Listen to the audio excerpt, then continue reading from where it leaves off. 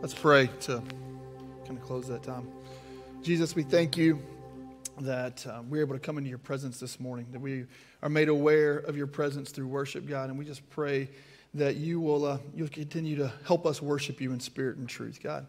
So we thank you for this time. We thank you for your faithfulness and your goodness. It's in Jesus' name I pray. Amen.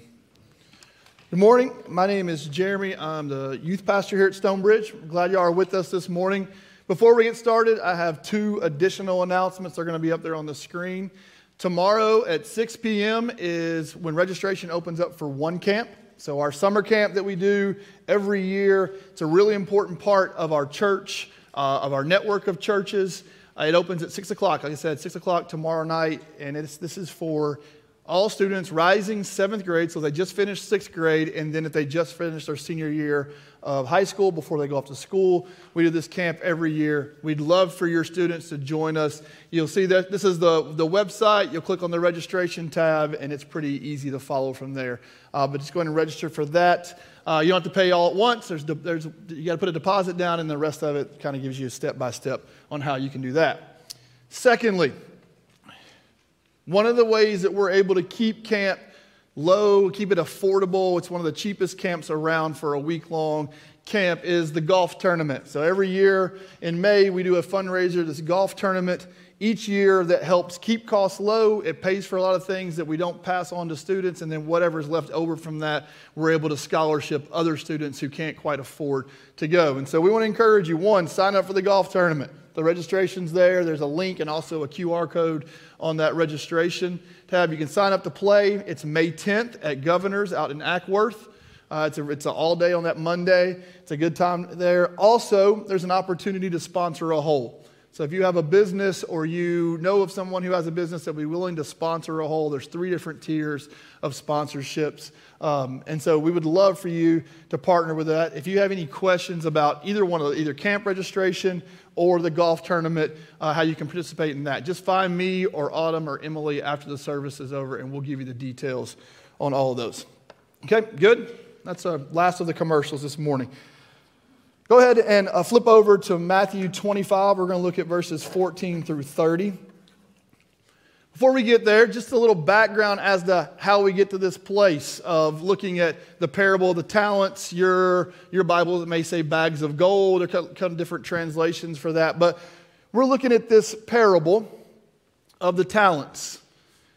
And as I was preparing, trying to figure out, these are the hardest messages for me to give, because David's like, just do what you want. It's like, sweet, that's paralyzingly free. And I was praying about it, looking at it, trying to figure out what is it, what do I need, what is it that I want to share? What's in me that I feel like would be helpful for all of us? And really, every time we do that, I can end up standing up here preaching to myself and hoping that there's something in it for you as well. And so the thing I've been digging into over the last 6 months or so, since October, is what is this idea of the kingdom of God being a future event like heaven, but also available and present right now? What does it look like for it to be both and? Because I don't believe that the kingdom of God is just the final destination. I believe it's along the path, and we get to experience a lot of it as we go. And so as I was thinking about and praying about the message for this morning, this parable came to mind. And so we're just going to dive in and look and see what it has to say to us this morning. Again, Matthew 25, 14 through 30 is where we're going to be.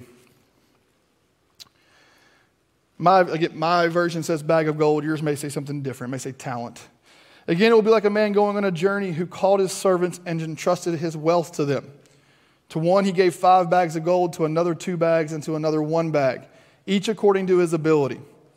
Then he went on his journey. The man who had received 5 bags of gold went at once and put his money to work and gained 5 bags more. So also the one with 2 bags of gold gained 2 more. But the man who had received 1 bag went off and dug a hole in the ground and hid his master's money. We're going to stop there for a minute. As you hear this story, we all know who makes the mistake here already. You've heard this parable before. We know it. We have the benefit of looking backwards, and we study this. But if you were living in first century Palestine, 2 of these guys were irresponsible, and one of them was really responsible with his money. See, the two guys that went out and put their money to work immediately in first century Palestine, they were irresponsible with the money. Because had they lost the 5 or the 2 bags of gold, they would have been held accountable to that. They would have had to pay for that with their master and probably with their life. If you're living in first century Palestine, you hear the story, you're going, oh, I feel bad for those two. But that other guy, he figured it out.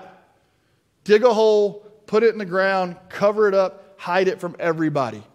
That's the responsible thing to do in first century Palestine. So much so that Hebrew rabbis, when they're giving advice on somebody giving you wealth to hold for them, they encourage you, bury it in the ground. Hide it so nobody knows where it is. And then even if somebody does discover it and finds it, because you were responsible with it and you buried it, you're not guilty if it gets stolen. So everybody listening to this story as Jesus starts to tell it here is thinking, 2 guys, really irresponsible, 1 guy did the right thing. 1 guy did what culturally, socially, the norm. This is the expectation. So he did what everybody else would have done. Unfortunately for that guy, Jesus came to change everything. And so this is what his master says. After a long time, the master of the servants returned and settled accounts with them. The man who had received 5 bags of gold brought the other 5. He said, you entrusted me with 5 bags of gold. See, I have gained 5 more. His master replied, well done, good and faithful servant. You've been faithful with a few things. I will put you in charge of many things. Come and share in your master's happiness. That wasn't the expectation. And these guys, they hear that, they go, whoa, wait a second. The man with 2 bags of gold also came. Master, he said, you entrusted me with 2 bags of gold. See, I have gained 2 more.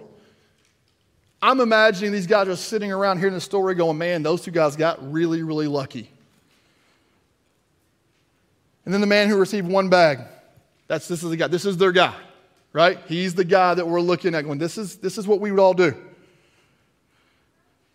Then the man who received 1 bag of gold, Master, he said, I knew that you were a hard man, harvesting where you have not sown and gathering where you have not scattered seed. So I was afraid and went out and hid your gold in the ground. See here what belongs to you.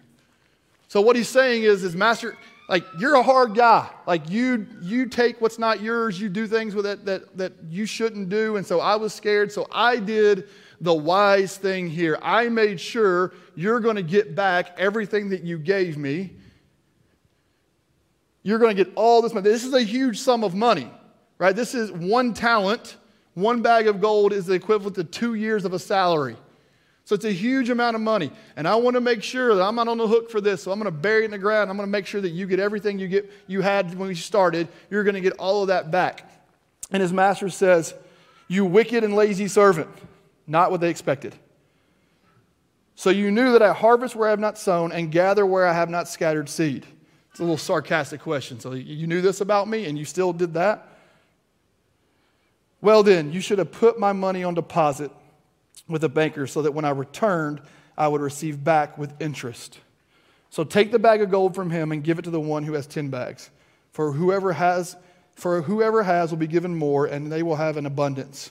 Whoever does not have, even what they have will be taken from them. And throw that worthless servant outside in the darkness where there will be weeping and gnashing of teeth. This is completely the opposite of what they would have expected. We know the story. We've heard this parable. We know who did the right thing and who did the wrong thing. But when you put yourself in first century Palestine and you hear these words and you hear this statement, you're thinking, this guy is crazy. Who would take that big of a risk with the unknown? The known is in the ground, dirt over it. I know where it's at. The unknown is put it to work and see what happens. Why would you ever take the risk of doing the unknown? That had to be the question that they're asking. And so much so that the third servant goes on this long kind of explanation of, this is why I did it. This is what I know about you, or I think I know about you, and so this is why I'm doing this. And he has the entire backing of the rabbis, the culture, and the society. He has the most proof for doing the right thing based on everything that he's experienced. But what I think Jesus is trying to emphasize here is that there's work to be done between my first encounter with you and the time that you come into my kingdom completely.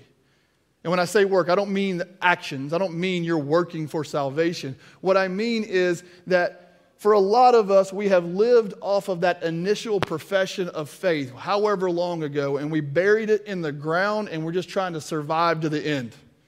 We're going to make it. I grew up in a Southern Baptist home, and if you grew up in a Southern Baptist church, you go to church Sunday morning, you go to church Sunday night, and then you got to hit up again on Wednesday night. And it's really, really boring if you get the business meeting night of those, right? The votes, and all. I had no idea what was going on. But my mom used to say all the time, or my brother and I would ask her, why are we going? Why are we doing this? Why Wednesday? The pastor just repeats what he said on Sunday because he doesn't even care about this thing. And so we had this conversation all the time. My mom would say, well, here's what happens. We go to church on Sunday, both times, so that we can make it to Wednesday. And then we go on Wednesday so that we can make it to Sunday. And then repeat on and on and on. That's how we survive in this Christian life. And, I love my mom, but I think she's wrong. If we're just surviving to the end, we're like the guy that buried his gold in the ground. We hope we had the perseverance to make it to the end. And so we just kind of hold on to that one-time moment. But those other two guys are about the kingdom of God immediately then and now. And the work being done isn't about money. This parable has nothing to do with money except for the words in it. It's about faith. These two guys had enough faith and enough trust in God to do what God called them to do, even though it was unknown. Even though that there was fear, they didn't care. Where the other guy said, this is known, this is comfortable, this is acceptable even, so I'm going to live in this place. And what happens when we live in that place is we miss out on what God's called us to. We miss out on what He's leading us. And so we have this debate in our heads, maybe in our hearts. I don't know where the debate is, actually. But there's this debate where, are we living in the kingdom of me or us, or are we living in the kingdom of God? Because societally and culturally, we're just like this other guy. We want to think that we're not, but a lot of times, comfort, ease, and lack of conflict trump any type of trust or obedience that God may be calling us into. See, the kingdom of me chooses the path of least resistance. And a lot of times it's good stuff, right? It's not necessarily sinful stuff. It's just easy stuff. It's just stuff that God has called us. It's just stuff that's kind of like, this is what everybody's doing.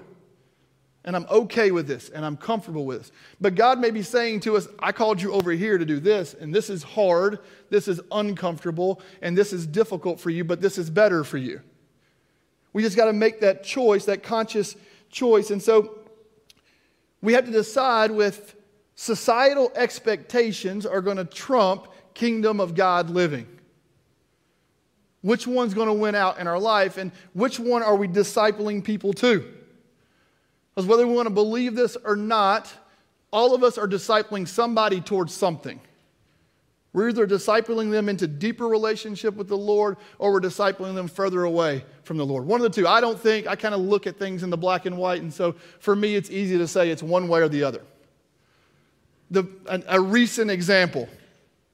I have a 7-year-old. I have 4 boys, but I have a 7-year-old he's a lot. But he was telling me what he wants to be when he grows up. 2 things. One was to be a pilot. So I asked him, why a pilot? He said, so I can go up really high, spinning around and make my brothers sick. And the other was I want to be a waiter. I think you have to say server now. I don't think you can say waiter anymore. Server. But that were the 2 options he came up with. And so I talked to him. I said, think about being a pilot. I didn't even acknowledge the other one, right? So think about being a pilot for a minute. You get to go to all these cool places. You get to see all this cool stuff. You get to see the whole world. You're going to make plenty of money. You're going to be fine money-wise. Everything is going to be really cool. And I can hop on every now and then and go see some cool places as well. I didn't even bring up the other one. I said, so let's look at being a pilot. He said, but Dad, if I'm a waiter, I get to bring people food. And he wasn't trying to be spiritual, but it hit me really hard right there when he said it to me. It's a silly conversation that we were having, but it was the truth of the gospel of the kingdom where he said, people need food and I want to give it. And he wasn't thinking that way, but that's how I heard it. Is that I saw an opportunity. All right, here we go. Good grades at school, go to a good college. You get to be a pilot. You get to have money. You get to be safe. You get to be comfortable, and you get to do all the cool stuff you want to do. And I said, that is what I'm going to disciple him to in the moment, subconsciously. And so a 7-year-old was led to the kingdom of himself by his dad in that one moment. And it's societally, if you look at that, it's okay. We're all trained that way a little bit from birth. We're trained from the start, right? Good school, good grades, good college, good career, wife, kids, husband, whatever, kids, do the whole thing and repeat and pass that on to your children. That's the societal norm. That's the thing that we're called, that's the thing that we do, especially as Americans. That's our job. That's our responsibility, is to move into that place. But the kingdom of God is the opposite. Jesus comes not to encourage us in what is culturally okay, but to move us into obedience and awareness of his presence in our life. The kingdom of the gospel is one that's active, it's moving, it's alive, and we have to believe that. We have to recognize that Jesus came to bring us life and bring it abundantly. That's John 10:10. That's not a survive week to week mentality. That's a thrive from beginning to end mentality. Abundant life provided by God that's created for us. And secondly, abundant life is available right now. John's not referring to heaven when he says, I come to bring you life and bring it abundantly. He's talking about right here, right now. An abundant life to us is different than an abundant life to the Lord. Abundant life to us, we immediately think house, car, kids. No. Abundant life means an abundance of him, an abundance of relationship, an abundance of heaven on earth right now. That's what abundant life is. George Eldon Ladd, one of my favorite books. I just found it in October. I've read it a couple times now, The Gospel of the Kingdom. He says it way better than I do. This is what he says about the kingdom of God. The age to come belongs to the future, and yet the power of the age to come has entered into the present evil age. The kingdom of God belongs to the future, and yet the blessings of the kingdom of God have entered into the present age to deliver men from bondage to Satan and sin. Eternal life belongs to the kingdom of God, to the age to come, but it too has entered into the present evil age that men may experience eternal life in the midst of death and decay. The kingdom of God is present and it's here. Now it's not in full. Another analogy he gives in this book, it's like buying a house. When we buy a house, we put a down payment on it. We still get to live in it. We don't own it, but we live in that house. We have opportunity. We have access to it. Ephesians 1:13 and 14. Paul calls the Holy Spirit this down payment on our inheritance. He says, and you also were included in Christ when you heard the message of truth, the gospel of your salvation. When you believed, you were marked in him with a seal, the promised Holy Spirit, who is a deposit guaranteeing our inheritance until the redemption of those who are God's possession, to the praise of his glory. When we buy a house, we put a down payment on it. We get to live in it and then eventually, hopefully, we own it. In this case, God said, I'll put the down payment on for you. Here's my son. Here's the Holy Spirit as this down payment. And it doesn't cost you anything to have access to it. And so the kingdom of God is accessible and present and here. And God wants us to have life and have it abundantly. But the question is, how?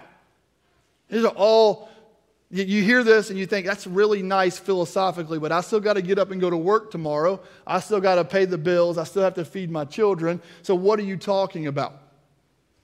I'm talking about faith, and I'm talking about knowledge of God, not knowledge about God. John 17:3 says, now this is eternal life, that they may know you, the only true God, and Jesus Christ whom you have sent.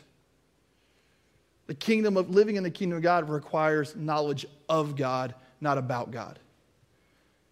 And the church for hundreds of years has done a really good job of teaching us about God, discipling us about God. But I don't know that we've done a really good job of teaching people to know God intimately and personally and relationally. Because that's what it looks like to live in the kingdom.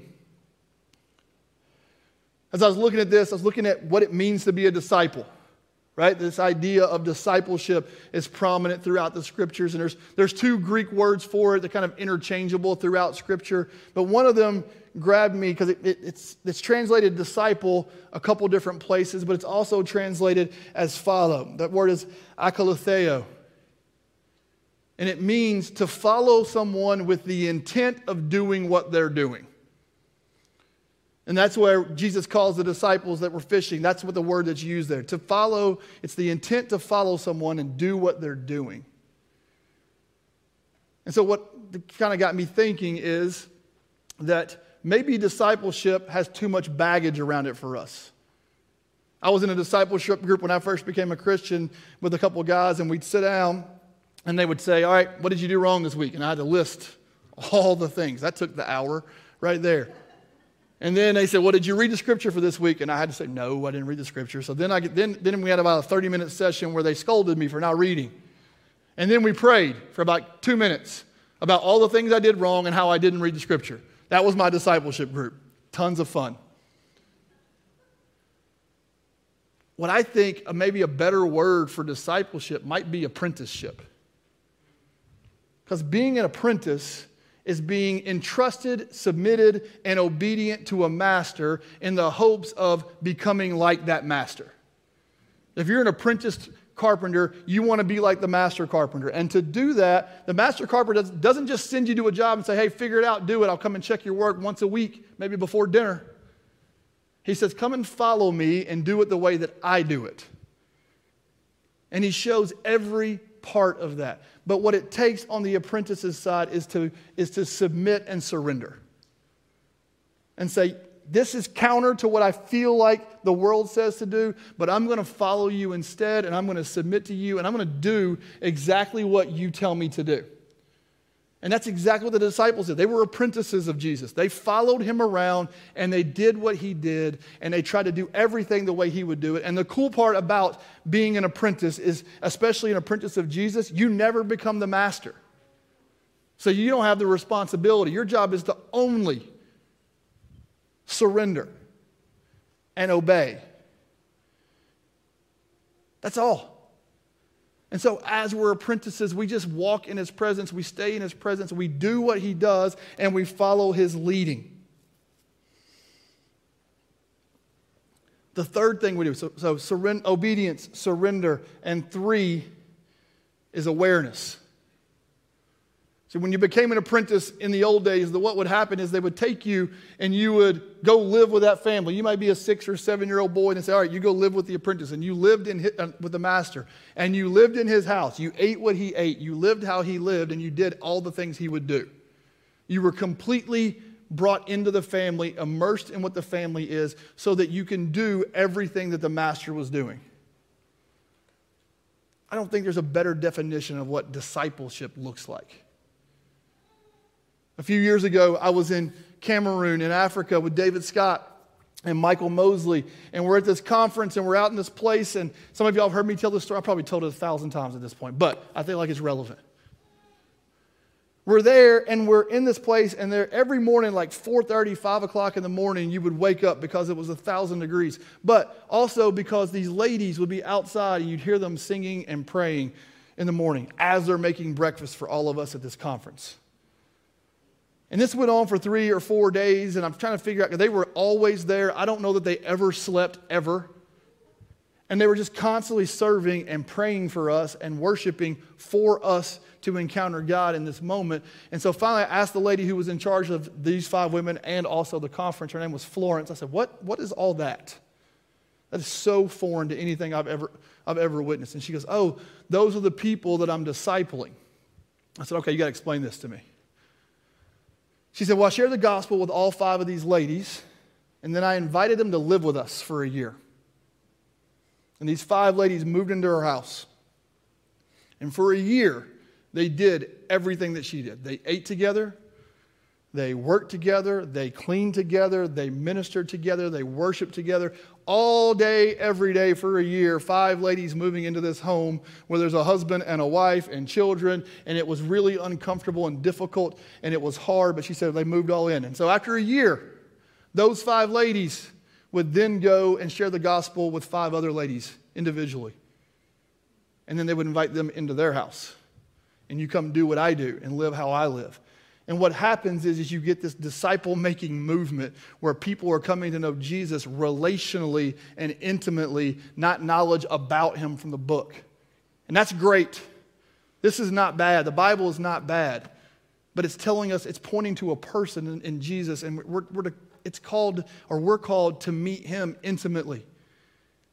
And we do that, again, surrender, obedience, and awareness. We can't ever obey until we surrender, because we're always going to come at it with a better idea, a better option. Maybe you missed on this one, God. Let me help you out. I'm pretty smart. We can't come to it from a perspective of we know better and read out what's culturally acceptable today back into Scripture so it makes us feel good about things. The Scripture, seeing culture through the lens of the Scripture and understanding that we're called to be outside of the culture and be risky, even irresponsible with the faith that we're given because we radically fall in love with Jesus. Or we can bury our gold in a hole and we can leave it there and hope we make it to the end. So we have a choice. Kingdom of me or kingdom of God. One is known, right? Kingdom of me, I know all the things I want. I know how I want to do everything. And I'm usually right. Just ask my wife. Kingdom of God, I don't know what the next step is. I just got to trust that he is good. He's a good father and he gives good gifts, but also he knows the way he wants us to go. And I just got to keep stepping out in trust over and over. And it's scary and it's unknown and it's awesome at the same time. Because whichever kingdom we choose, there's results to both of them. You choose the kingdom of me, it usually ends up in stress, anxiety, and worry and depression. That's pretty much describes the kingdom of me. Looking at the bank account, am I going to make the ends meet this week? Looking at my kids, and are they going to grow up to be what I think they should be? The kingdom of me is all about anxiety and stress. The kingdom of God is about peace, love, and joy. It doesn't say peace, love, and joy, but it doesn't say easy. I think that's the thing that we got. You accept Jesus, life becomes great. Not true. You accept Jesus, your life is great, but you still endure hardships because he does it for us. But as we are apprenticed to the master, we start becoming more and more like the master. And the cool thing is we never stop being an apprentice. Whether we're 90 or whether we're 2, doesn't matter, we're still an apprentice. And we have a responsibility to others to help show Jesus to them and apprentice them along the way. Come do what I do, come live how I live. But if I'm not submitted to him and obedient to him and aware of his presence, then I'll never be able to lead people into that place. And so the point of the parable is there's work to do between the first time Jesus came and the next time that he comes. And it's not salvation work. It's not about you having to earn your salvation. Not at all. It's about God's given you the ability to lead other people into his presence if we'll choose the kingdom of God over the kingdom of me. So I'm going to close with this morning. If you would go ahead and close your eyes and bow your heads, I'm going to pray. For me, I think the number one thing that prevents us from stepping into the kingdom of God is fear. If I do this, what's he going to ask me to do? And we immediately go, oh, it's going to make me move to Africa. It's not true. He may ask you to do something harder than that. Like choose the kingdom of God in Marietta over the kingdom of me in Marietta. I think that's harder than moving across the world. So this morning, I'm going to give you the opportunity, Bo, if you'll come back up.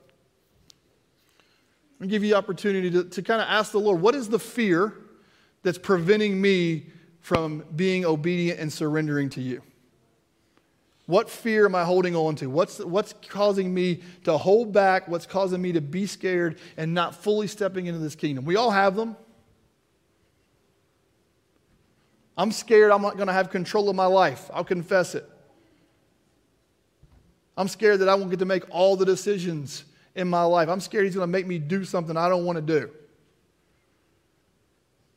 But the question is it worth it to live in this place of abundant life with peace, love, and joy, or do I want to continue to live in stress and anxiety and depression? So I'm going to pray. If you're in one of those places where this is what's holding me back, we're going to open up the front this morning for you to receive prayer. And just ask the Lord, where is it that I'm not submitted to you? Where is it that I'm scared? Where is it that I'm nervous? Where's the place where I am not actively choosing to live in your kingdom? Just come forward, and there'll be someone up here to pray for you. And we just pray for freedom for everyone this morning. So Jesus, that's our prayer. Free us from the chains and the restrictions of ourselves. Free us, Lord, from thinking we got this figured out better than you do. Free us, God, from fear, from anxiety, Lord.